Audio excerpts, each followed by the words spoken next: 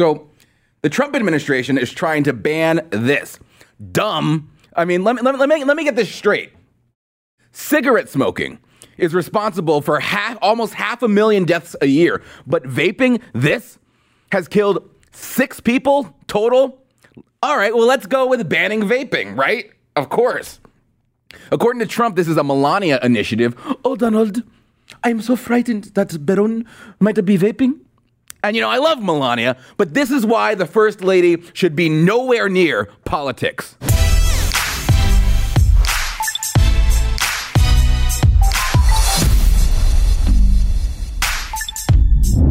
To be honest, I think vapors are kind of annoying.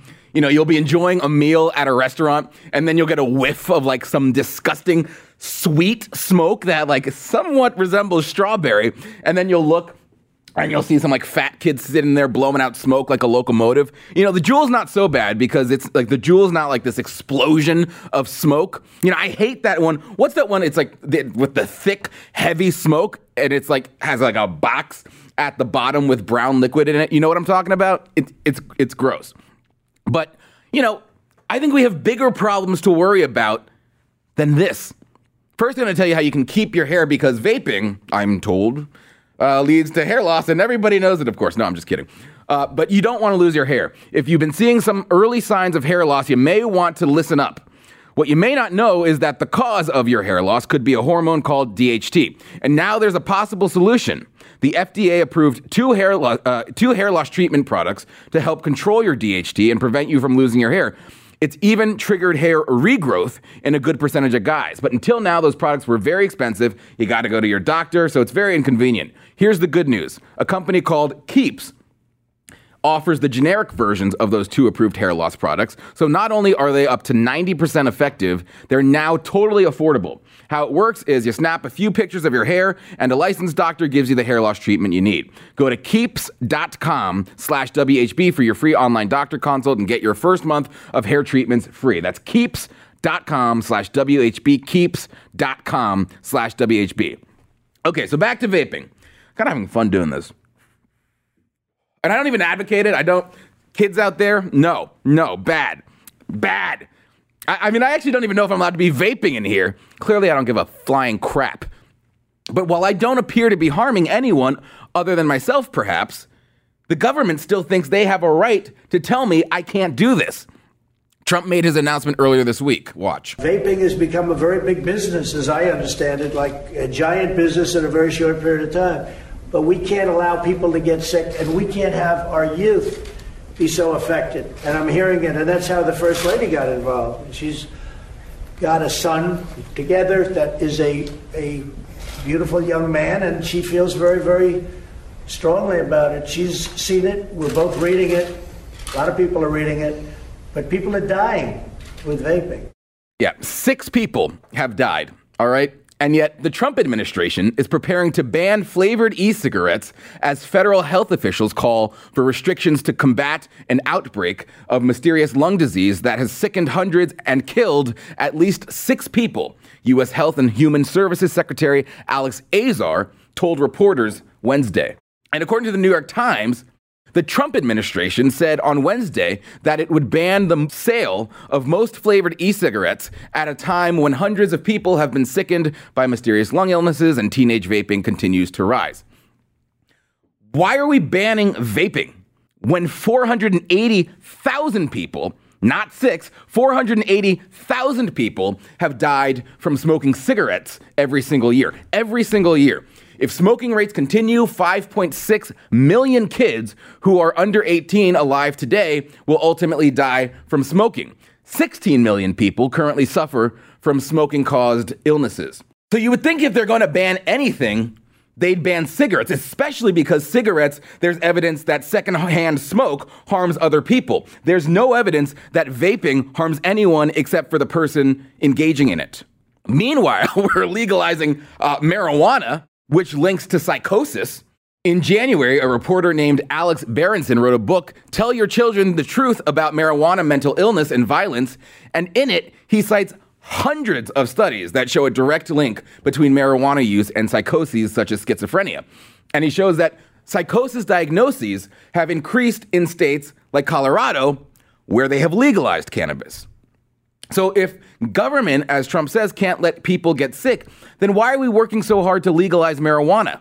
In June of 2018, the president was asked about bipartisan legislation sponsored by Senator Cory Gardner that would protect states with legal cannabis systems from federal intervention. And Trump said that he really supports the bill, really supports marijuana, but doesn't want people to become sick and die. Well, along with the surge in marijuana consumption has been a surge in overdose deaths and diagnoses of psychosis. So wouldn't that be more of a priority than vaping? I mean, the libertarian in me believes that people should be able to do whatever they want to do to themselves as long as it does not affect me or other people. But legalizing drugs simply is just not a priority for me. But neither is having more legislation to ban substances that are relatively innocuous compared to the drug epidemic we have with opiates, which I think is the real epidemic. We should be focusing on the harmful immigration policies that allow those deadly drugs like fentanyl to get into the country, not people who are just trying to hit the jewel. I mean, is it the tobacco lobby? I don't know. Is it that maybe Melania has a personal story about certain youth vaping? Virtually no one is getting harmed with vape pens, okay? There's some evidence that the user may be, but that's the user's choice to use this substance. This country has real problems to deal with. In 2017, more than 70,000 people died from drug overdoses, most of which have been smuggled in by the cartels. So if you want to stop people from getting sick and dying, there's a border crisis you could solve.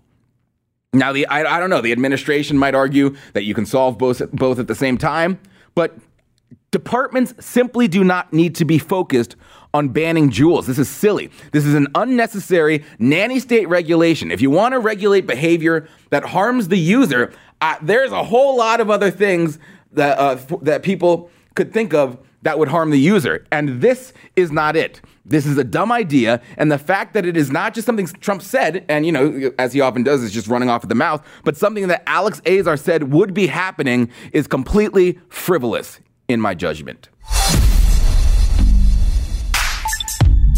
All right, imagine being a grown-ass woman who has held jobs at some of the highest levels of government, once a shoo-in for president, and then losing, and then having a complete mental breakdown and being treated like a fragile little child playing pretend president for the rest of your life.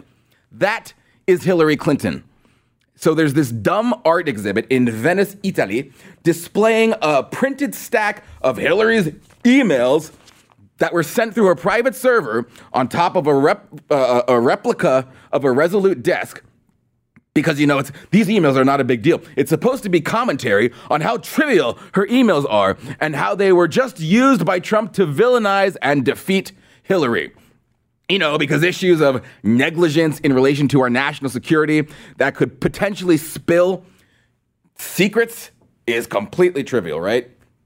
And on top of it all, Hillary Clinton herself flew to the other side of the earth, not caring about carbon emissions, obviously, to sit at the desk for an hour and play pretend like she is the president. She can't be the president, so she's pretending to be the president. I mean, it doesn't get much richer than that. I mean, isn't she embarrassed? Oh, I didn't win, so I'm just going to pretend I did. You know, I want to know, did she get paid for that? If anything, I bet she paid them. Please, I really need this. This is really important to me. I'll pay you money from Clinton Cash. And then at the end, they ask her, you know, oh, Mrs. Clinton, did you have a special little day? Was it a lot of fun for you to play pretend president? And anyone can go in, they can look at them, there's nothing there. It's an artistic way of making the same point that I made in a book I wrote called What Happened. And that is, there was nothing wrong, there was nothing that should have been so controversial. I mean, she's still not over it. Guys, she's still not over the fact that she lost. And she is literally pretending to be president because she didn't actually get it. And then she's calling it art, some sort of artistic statement. Let's be clear, this is not art. This is delusion. You know, liberals, they have a habit of calling things that are simply childish art. You know, some guy comes along and he draws a line on a piece of paper. That belongs in a museum. Delusion is the norm for liberals. Not art, believe me. But the artist is some guy named Kenneth who teaches at the University of Pennsylvania, Penn. He's a poet whose body of work includes reading Michael Brown's autopsy report to an audience. It's performance art. You know, performance art is so pretentious. Remember the artist at Columbia University who pretended she was raped just so she could walk around campus with her mattress, and then she called it a thesis in art? I mean, it's so self-aggrandizing. Just like everything Hillary Clinton has done since she lost the election, since she became not your president. And she looks terrible behind that desk. I mean, can we pull it up again? She looks small. She looks not at all presidential. So, I mean, we really dodged a bullet with that one. I mean, can you imagine that? Trying to negotiate peace with Kim Jong-un? I mean, it would be so awkward when they both showed up wearing the same outfit. And now that we know how horribly she deals with rejection, I think we all should agree she would have been a disaster of a president. Maybe her first encounter with Lil' Kim doesn't go so well. Next thing you know, we're dropping a nuclear bomb on North Korea. Oh, what's that? Iran isn't complying with the nuclear deal? Bomb them. Did I hear red states are voting against gun confiscation? Bomb them too. It must be so embarrassing for the Democrat Party that she still has not moved on. Not after her book, not after her speaking tour. She can't get over it. I mean, at least, you know, when Al Gore lost, he went into promoting climate panic and making movies to scare children into thinking they were dying. Stupid, moronic, but at least it was something. John Kerry lost in 2004.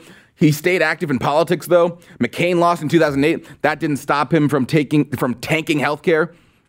10 years later, you know. Romney lost in 2012, and he's back in the Senate. What are you doing, Hillary Clinton? You're going to art shows where you pretend to be president? You are just showing how entitled you and your party has become. You guys think politics belongs to you. Because it's not a phenomenon exclusive to Her Royal Highness Hillary Rodham Clinton. It's the entire left wing. They think they own politics. Meanwhile, Trump is the president, and Trump is filling stadiums with thousands of people camping out for days just to hear him speak. But you hardly hear anything about that on the news. You only hear about how the top 3 contenders on the Democrat side beat him in some stupid head-to-head poll. We know the polls don't work, but they do it because it soothes them. It makes them think that everything's going to be okay, and oh, this nightmare with Trump's presidency, it will all be over soon. No, it won't. I've got news for you. And they're talking about a third term. I'm just saying. The news for you is Trump is not through. You're not getting rid of him in 2020. And in fact, he's just getting started. A reminder to everyone, I'd really appreciate it if you'd please rate, review, and subscribe to the White House Brief podcast. It will make sure the truth rises above all the other stuff out there. So please rate, review, and subscribe. Thanks for listening.